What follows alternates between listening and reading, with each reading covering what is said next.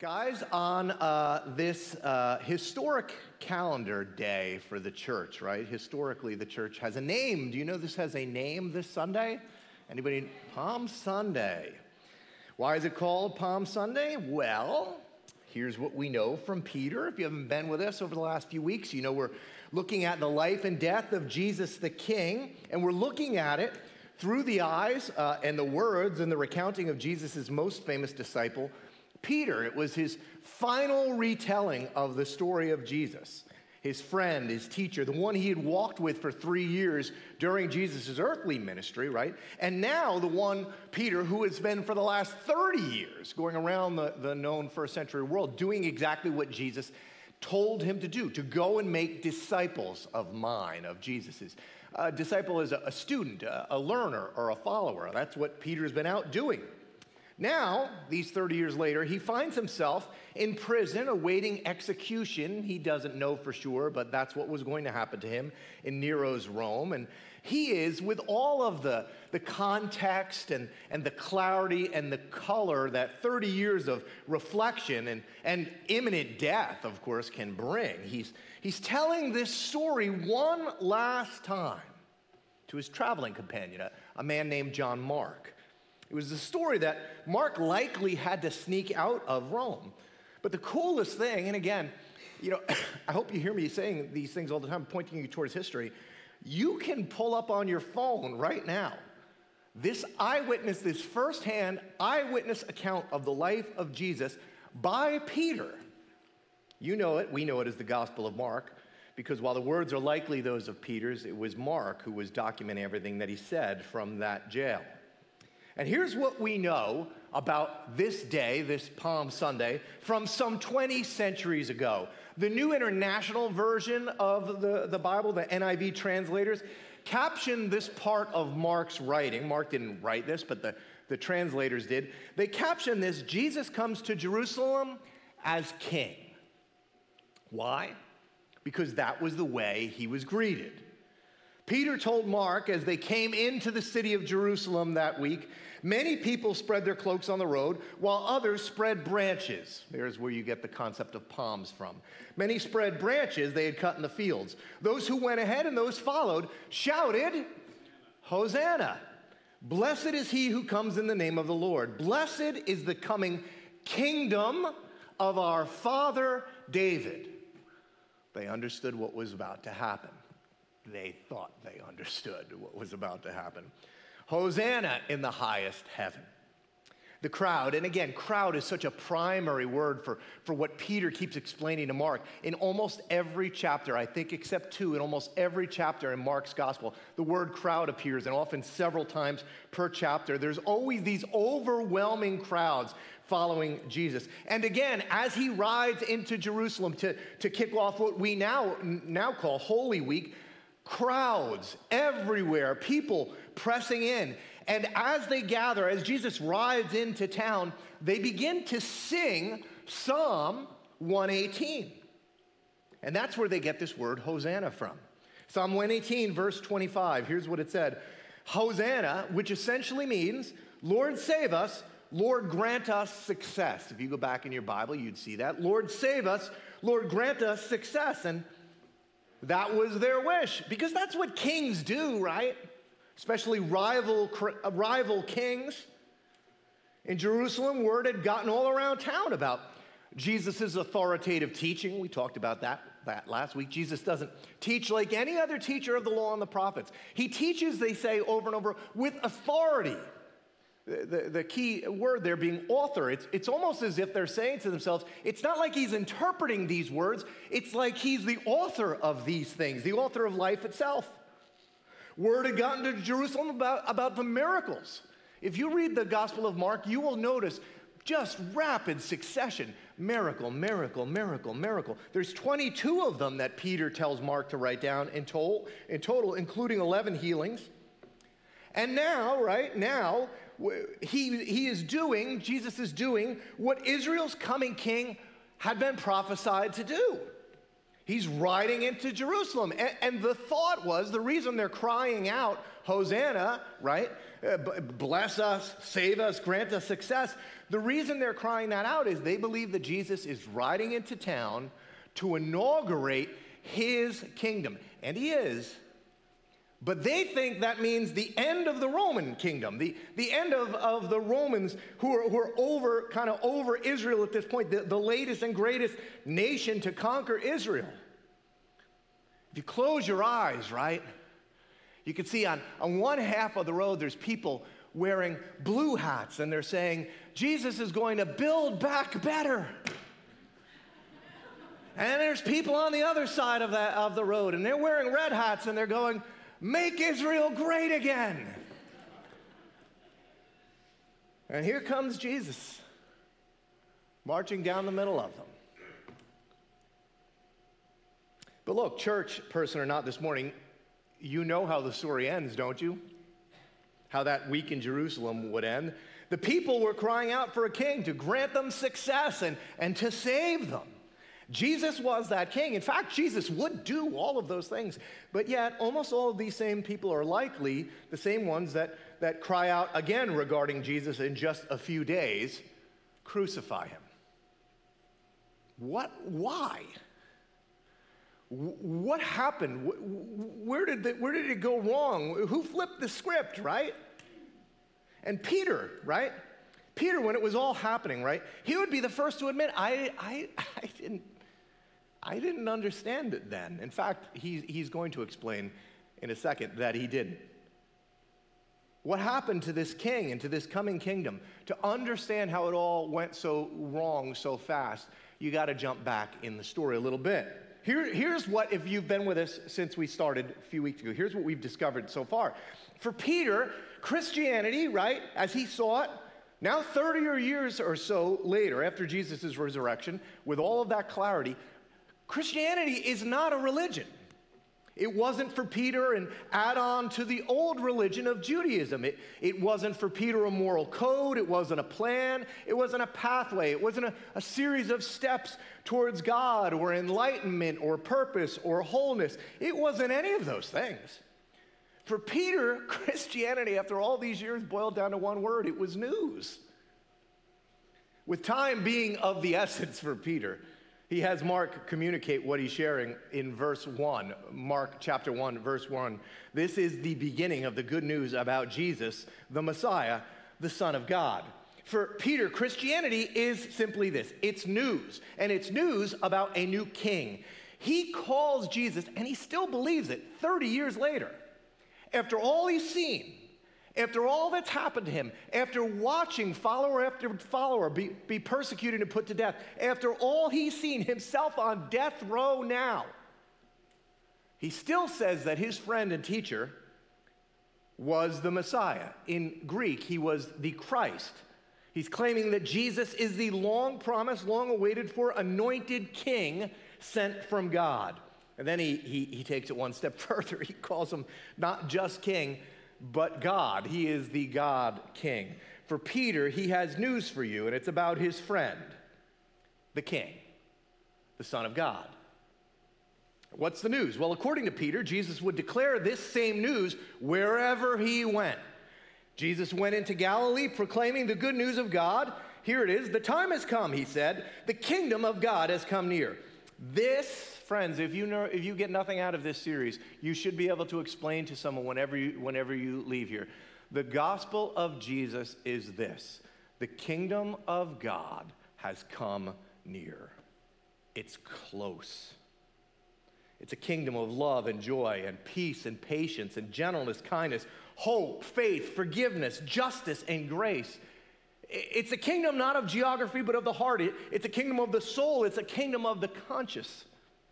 It has come near. Why? Because Jesus the King has come, and where the King goes, so goes his kingdom. That was the news.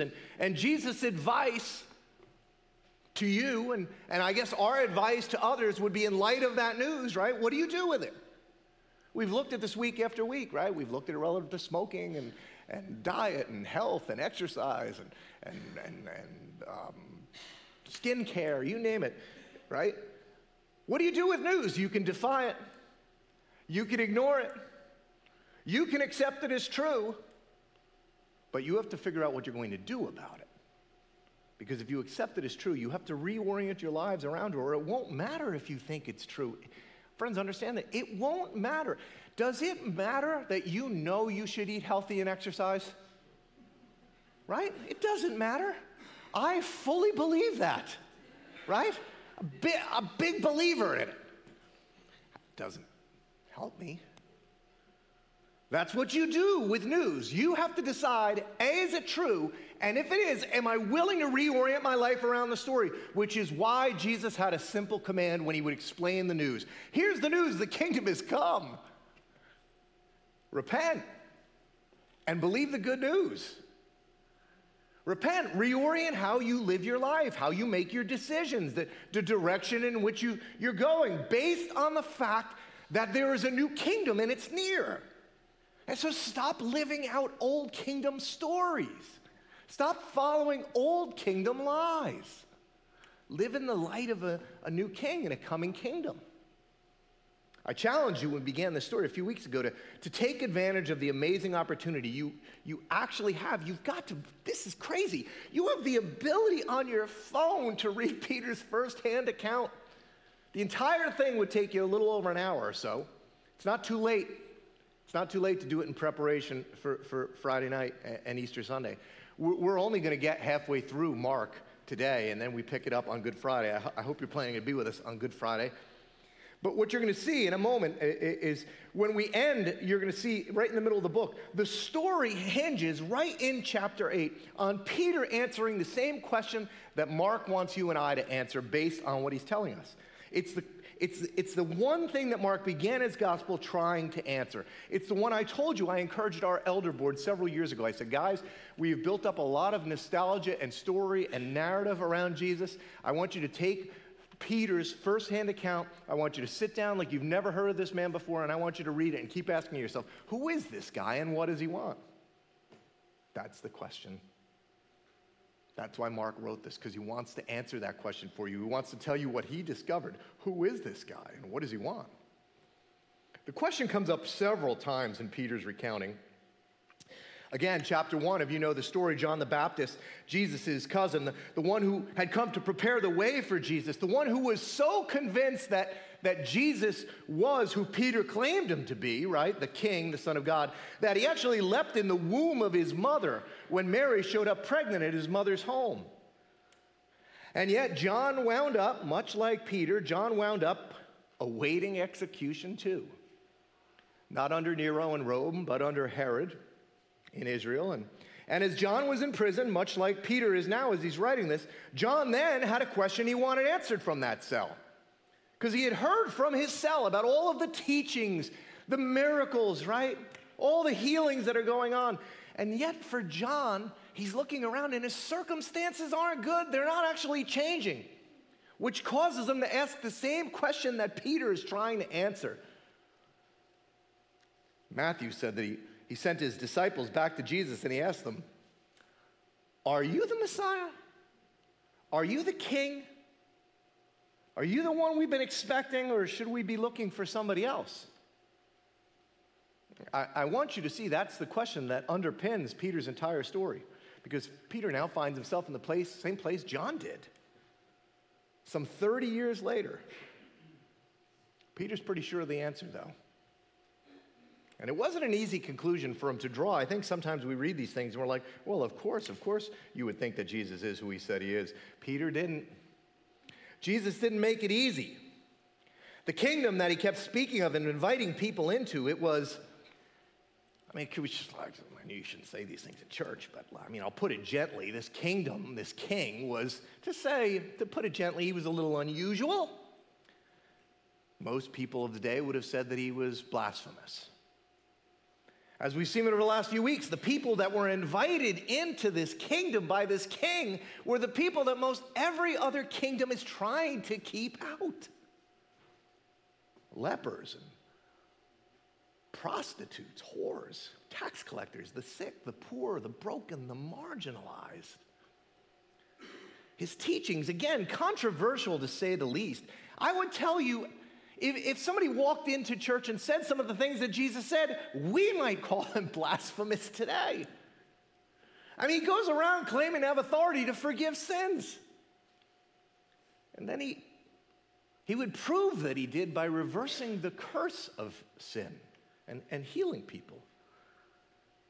He seemed to have no regard for cultural or religious norms, for the kings or the priests that benefited and upheld them. He would do things, we talked about it last week, radical things, like things you're not supposed to do, heal on the Sabbath. His disciples, they would just flout religious practices. And why? So key, because the kingdom that he was inaugurating, it was something brand new. It was not. This is a key teaching. If you want to understand Jesus, you have to understand it was not a kingdom of this world, and it was not a new religion, and it was not an add-on to the existing rules and laws that govern Judaism. It wasn't Judaism 2.0. Jesus, he's trying to help everyone understand it. And we talked about this last week. I won't go into it. But at one point, Peter says, here's how he explained it. He goes, nobody sews a patch of unshrunk cloth on an old garment. Right? They understood when something, your pants ripped, right? And you had to put a patch on, you would have to wash the patch first. Or if you just put a new thing on the old one, right? If you just put a new thing on the old one, it would rip and ruin both. He goes, no one pours new wine into old wineskins. Why? Because the wine will burst the skins, and both the wine and the wineskins will be ruined. No. They pour new wine into new wineskins. I'm doing something that you can't possibly have any context for. You've never seen anything like this. What Jesus is saying is that his kingdom doesn't play nice with other kingdoms. Doesn't play nice with religions. Doesn't fold neatly in. It's brand new. It's something radical and quite controversially different. How controversial was it? Well, Peter told Mark that when word got back from Galilee up in the northern regions of Israel, when word made its way back to Jerusalem about what was going on in Galilee, right? People, the teachers of the law, came into town to deal with this, to put an end to the whole thing. Why? Because new kings and new kingdoms are dangerous to old kings and old kingdoms. And as we saw last week, they make for some pretty strange bedfellows. Peter told Mark that the teachers of the law came down from Jerusalem, and they said about all that was happening, he, speaking of Jesus, he is possessed by Beelzebul. By the prince of demons, he's driving out demons. So the religious leaders of the day, the priests, the guys with the collars, the robes, the platforms, they said he was demonic. Did you know that? How about this? Peter went on. Then Jesus entered a house, and again a crowd gathered. Even Peter now needs to say again. And again a crowd gathered. A crowd so big that his disciples weren't even able to eat. When his family heard about this, they went to take charge of him, for they said, he's out of his mind. The priest thought a demon was to blame. His family thought he was insane. So which is it? Who is this guy? See, for Peter, this question is always lingering. It's always hanging in the air. Is he out of his mind? Is he insane? Is he demonic? Some of you know the story. Once the disciples, in order again, Mark writes that Peter said, to get away from the crowds, they hop into a boat and they head out to sea, and a storm kicks up. Peter was there in the boat, and he tells Mark, the quote is, it was a furious squall. Emphasis on furious. The boat's getting swamped. It's getting taken under. Peter, I'm imagining he's telling Mark this story. He's got to be shuddering, remembering the cold and the rain and the waves, the near-death experience. He looks at Mark and he says to him, he says, here's the amazing thing. We were sure we were going to die. And we look back, and Jesus shakes his head, he looks at Mark, he goes, Jesus is sleeping in the back of the boat. And it was then that Peter and the other disciples had a John the Baptist moment out there at sea. Because right then, and maybe this is true for you this morning, right then, their personal circumstances seemed fairly bleak. And when they went to wake Jesus, again, he's sleeping in the storm. How is that possible? Well, I guess when you're sure of who your Father is and who's ultimately in control and what he thinks of you, you would be amazed at how a citizen of a different kingdom can live and sleep and walk and live in this one. And so they wake Jesus up. And you know what the first thing is? This is to me is one of my favorite stories in the scripture because it's just so true about my life, and I think it's probably true about yours. When they wake him up, what is the first thing that they ask him? Do they say, Jesus, help us, we're about to drown? No. Do they say, Jesus, save us, we're about to die? No. Jesus, wake up, we think the life jackets might be under you. No. They ask him a John the Baptist question. They wake him up and they say, this is crazy. This is what they asked him. This just shows you how little they still understood of what was happening. They wake Jesus up and they look at him and they go, Teacher, don't you care if we drown? Jesus, John wondered, don't you even care if I'm in jail? Teacher, don't you even care if we drown? Friends, do you see what circumstances can do in your life? They can not only make you question God's authority and his power and his identity, but they can also make you question his character and his goodness. Some of you know Jesus, he wakes up and he calms the storm with only a word. Think this one through. Before the disciples were scared of the storm outside of the boat, now they're even more terrified of the storm inside of the boat. Peter tells Mark that we were terrified. And we asked each other, notice, who is this? Even the wind and the waves obey him. There's the question again. It all goes back to the news. Who is this? Story continues. Peter tells Mark about more miracles and more healings. And then he says, this is another, these are so many, I'm telling you should read the scriptures. This stuff, if you read this and you go, this can't be true. It's just a short time later, right?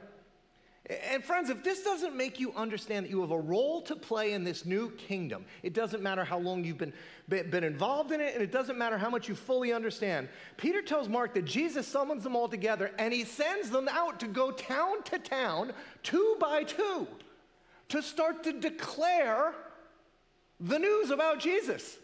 News that they don't even fully understand. They don't even really get who he is themselves. They just asked who he was, and Jesus goes, great. I commission you. You're qualified to be an evangelist. And he sends them out, and you know what he sends them out? Here's what Peter goes, you know what we did? We went out 2 by 2, and we preached that people should repent.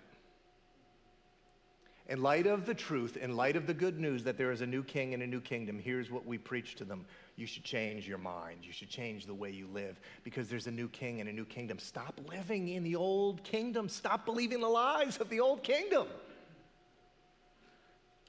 Peter doesn't understand it at all. He does not understand the gospel as you know it. Peter doesn't go out to proclaim that Jesus was going to die for people's sins. That's not even on Peter's mind. Peter says there's a new king, there's a new kingdom that's come. You should repent and believe. You should change the way you live, what you value in light of the news. And for Peter, the story, this is super fascinating the way Mark wrote this. The story culminates right in the center of the book. Literally, it changes on the edge of a knife. He tells Mark, Jesus and his disciples went on to villages around Caesarea Philippi. And on the way, he asked them, are you ready? Who do people say I am? There it is again, right? But now it's not John asking the questions from his jail. It's not the people in the streets. It's not the priests back in Jerusalem. It's not the Romans that are trying to keep the peace. It's not the Jews. It's not the crowds. Now it's Jesus asking the question, who do people say I am? And so they replied. Some say John the Baptist, and others say Elijah. He was a Old Testament prophet. And still others, one of the prophets. Friends, times change, answers don't. If you walked out onto the green in Morristown and took a camera with you and held up a microphone and said, who do you think Jesus is? It would be the same now as it was then. He's a prophet. He's a teacher. He's a wise man, a good man. He's a spiritual man. And here's where for Peter it gets very, very personal and the whole story changes. But what about you? Who do you say I am? And I'm guessing there's some silence in the group. Maybe everybody kind of looks around sheepishly for a moment. And then the silence is broken with this. Peter answered, "You're the Messiah." In the Greek, you're the Christos. You are the anointed one of God. You are the King. Peter declares it for the very first time. And friends, with that declaration, the entire story of Jesus of Nazareth changes. Everything immediately changes. When Peter knows who he is, the whole story changes. The first half, the first 8 chapters, all have to do with getting Peter to this point. The healings, the teachings with authority, the miracles. Peter finally believes the news, and Peter is willing to repent now himself, to change the way he thinks, to reorient his life and his purpose in light of this truth. At least that's what he thought. Because if Peter is sure that Jesus is this Christos and this King, what is that going to make Peter, right? I mean, Peter is going to be the King's right-hand man. Peter is going to have the power and the authority and the fame and the fortune and the respect, the position and the status that has never been afforded to him up until that moment. Peter's got to be thinking, right? He's got to be convinced by now. He's got to be going, it's not just Israel that's going to become great again, it's going to be me too. I'm going to be somebody. That's how he thinks he's going to reorient his life. Jesus will help me reorient my life so I can be somebody. It is going to be for Peter a life of greatness, which is what makes the next line so powerful. Because immediately, at once, as soon as Peter makes that declaration, the story turns. He then began, Jesus, right on the heels of this confession, right when they finally got it and they said, we're willing to reorient our lives around this news, he then began to teach them that the Son of Man must suffer many things and be rejected by the elders and the chief priests and the teachers of the law, and he must be killed, and after 3 days rise again. He spoke plainly about this. I mean, he was just trying as clear as he could to get them to understand. He spoke plainly about this. And Peter said, Jesus, thank you for your willingness to pay the price for my sin. And Peter dropped to his knees in awe-inspired wonder about the love Jesus had for him in order to die in his place. And Peter accepted Jesus into his heart. No. He didn't do any of those things. I mean, you got to picture Peter telling this story to Mark, too. I can't help but wonder if Mark tried to talk him out of sharing this part, right? I mean, this just makes Peter look as bad as anybody could look. I think it makes it, you know, we always talk about Peter, oh, he looked so bad when he denied Jesus 3 times. I think this is much more embarrassing. There's actually something called the criterion of embarrassment. It's a type of historical analysis in which a historical account is deemed likely to be true under the inference that the author would have no reason to invent a historical account that might embarrass them. If you ever wonder if the scriptures are true, the fact that this story is here would be like proof 101, right? Because this is embarrassing. But he tells Mark, write it down, because other people are going to struggle with this too. They need to know what happened. Peter took him aside and began to rebuke him. Peter rebuked Jesus. This is a powerful word. It is the same word that is used when Jesus drives out demons. Jesus rebukes demons. Peter rebuked Jesus. Why?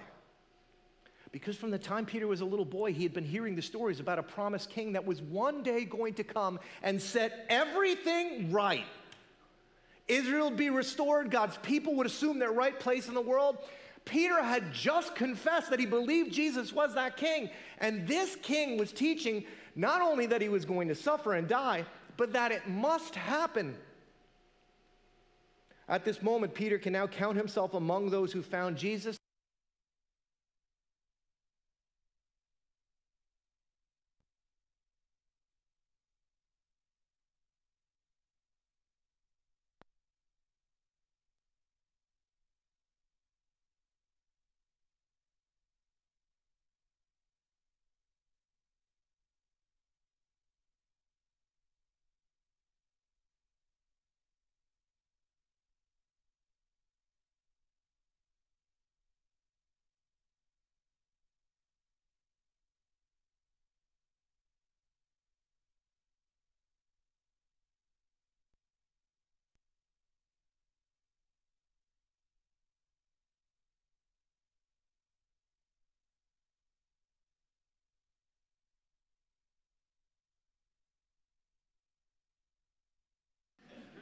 Like, that's not the quote. I'm gonna make that sound a little better.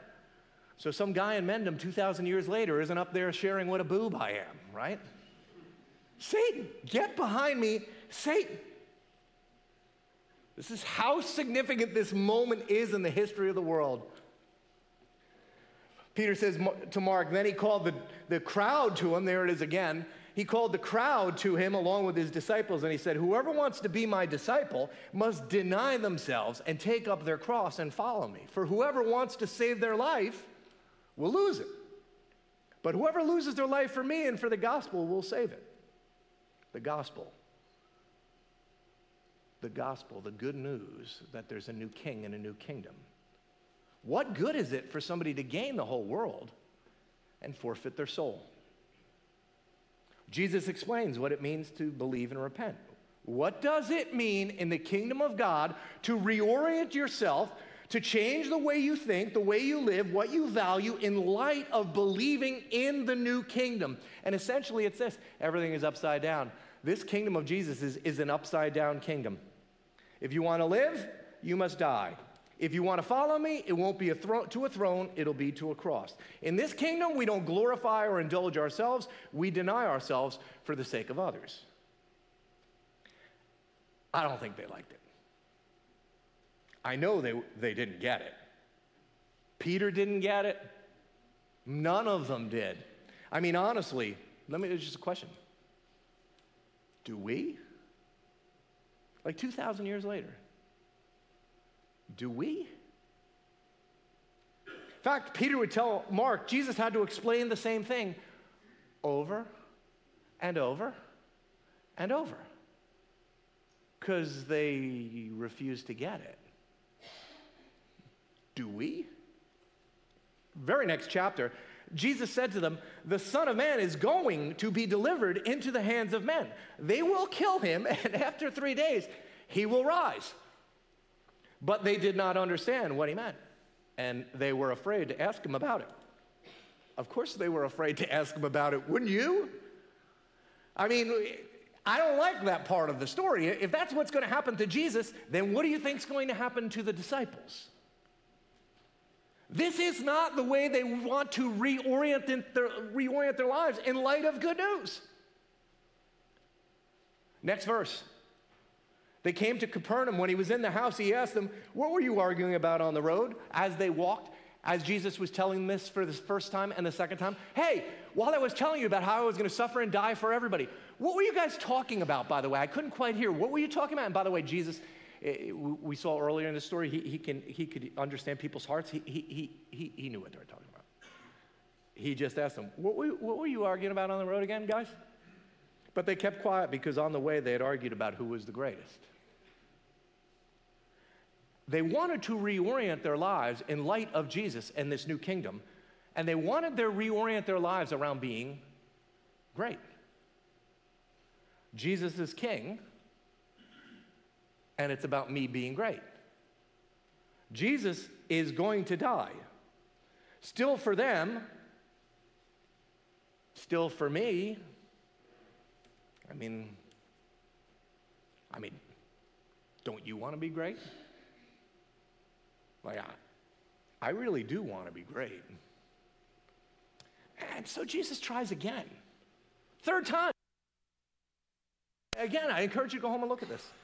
Sitting down, Jesus called the 12, and he said, anybody who wants to be first must be the very last and the servant of all. They didn't get it. Do you? Next chapter. They're on their way to Jerusalem with Jesus leading the way. Of course he is, because they're pretty certain they don't want to go at this point.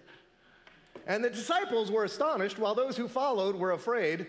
And again, he took the 12 aside, and he told them again what was going to happen to him. We are going to Jerusalem, he said.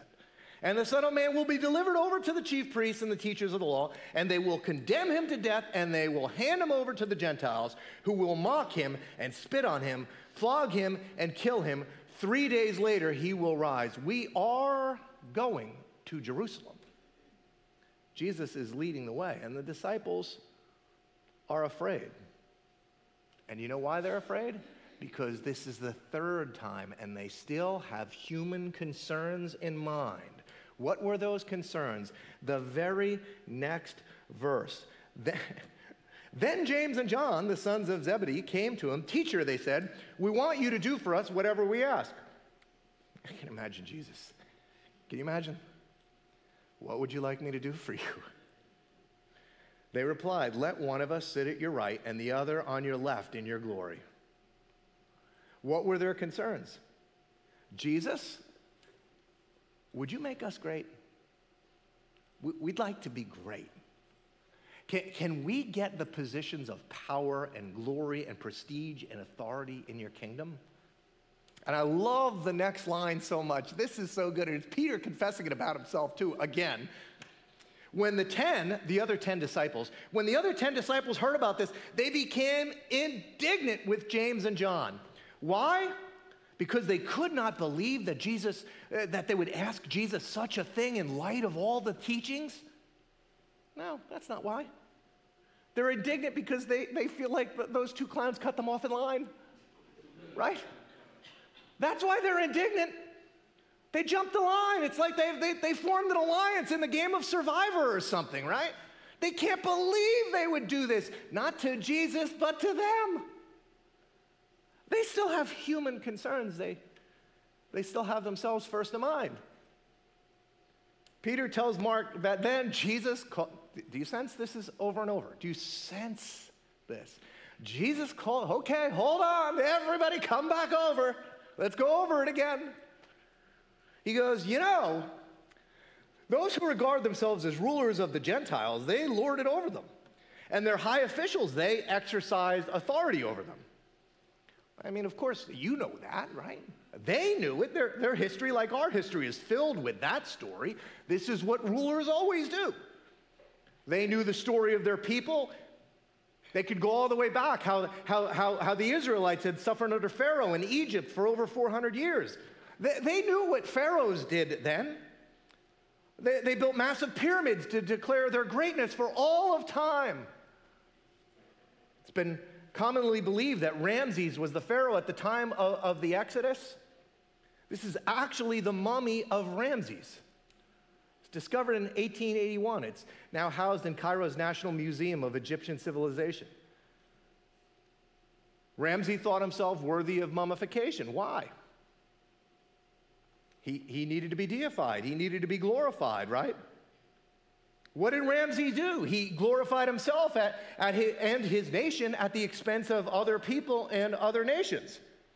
And he left behind pyramids. We all know of his greatness.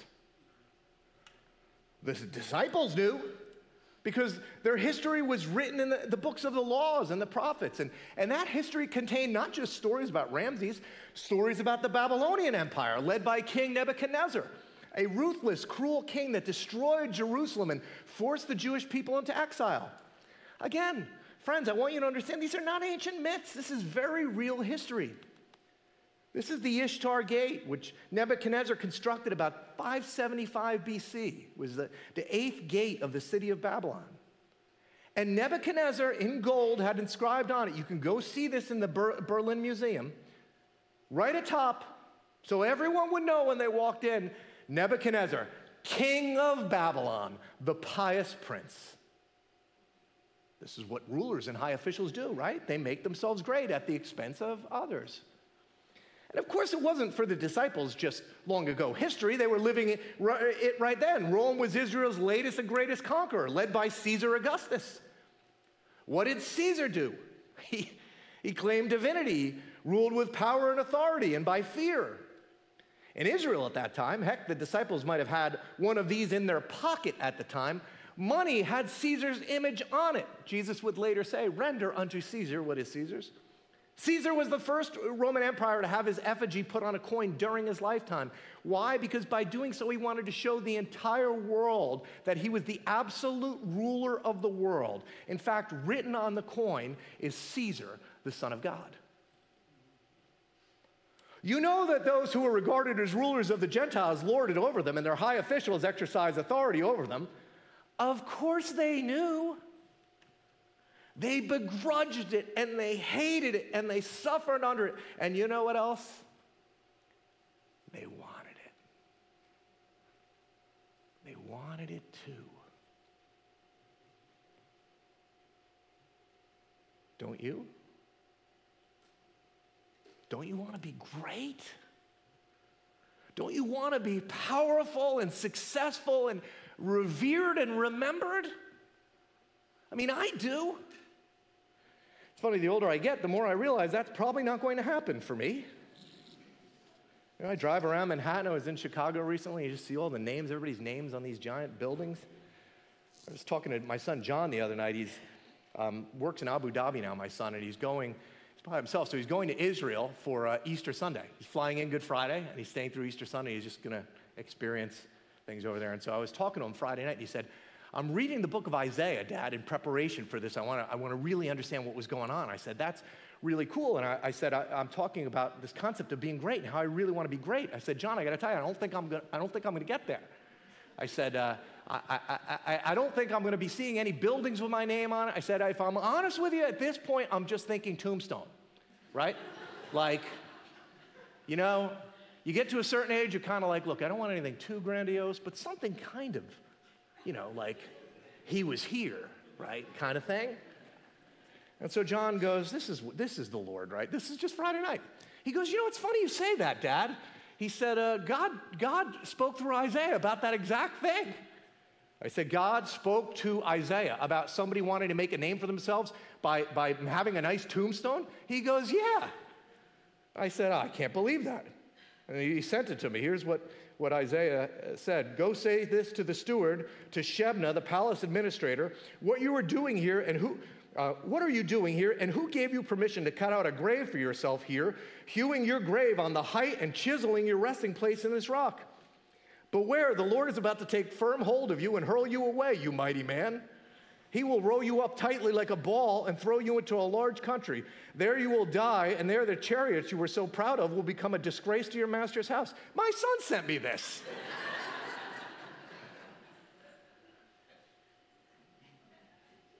It's just this rebuke of pride and vanity and security. What vanity is all earthly grandeur, with which death winds up just eroding it. I mean, but I still want to be great. I mean, don't you want to be great? Jesus called them together and said, "You know that those who are regarded as rulers of the Gentiles lord it over them, and their high officials exercise authority over them." And then 4 words, which you and I need to hear this Palm Sunday, and probably every Sunday for the rest of our lives. 4 words. Listen to me. Not so with you. Corey, not so with you. Daisy, not so with you. Bill, not so with you. Diana, not so with you. Mike, not so with you. Instead, whoever wants to become great among you must be your servant, and whoever wants to be first must be slave of all. Holy smokes. I want to be great. No, I don't. For even the Son of Man did not come to be served, but to serve and to give his life as a ransom for many. Do you want to be great? Become the servant of all. Do you want to live? Be willing to die. Do you want to be first? Go to the back of the line. It's an upside-down kingdom where the first will be last and the last will be first. It's an upside-down kingdom where the king, listen to this, the king is not demanding you lay your life down for him, but he's commanding you lay it down for one another. Peter didn't get it, at least not then. He did these 30 years later, now that he sits in a prison waiting to pick up his own cross. Peter didn't get it. He wanted to be great, but he wanted to be great by the world's definition. How about you? How bad do you want to be great? Enough to believe and repent? Enough to reorient your life and your goals and your plans and your hopes and your self-evaluations around this news? I'll ask you another one. How about this? If this is actually the news, can I ask you, for you, is it good? Is it good? This is the king. This is the kingdom. And you have been invited into it. And now, let me tell you, now he is going to Jerusalem. And there will be crowds. Lots and lots of crowds. There always are. The question for us this Palm Sunday is, as this new kingdom and new kingdom come into focus, which crowd will you be in? The crowds shouting Hosanna in light of an upside-down kingdom? Or crucify him? Peter has a closing question for you. Do you want to be great? Because you have to ask yourself, who is he? Let's stand and close the song.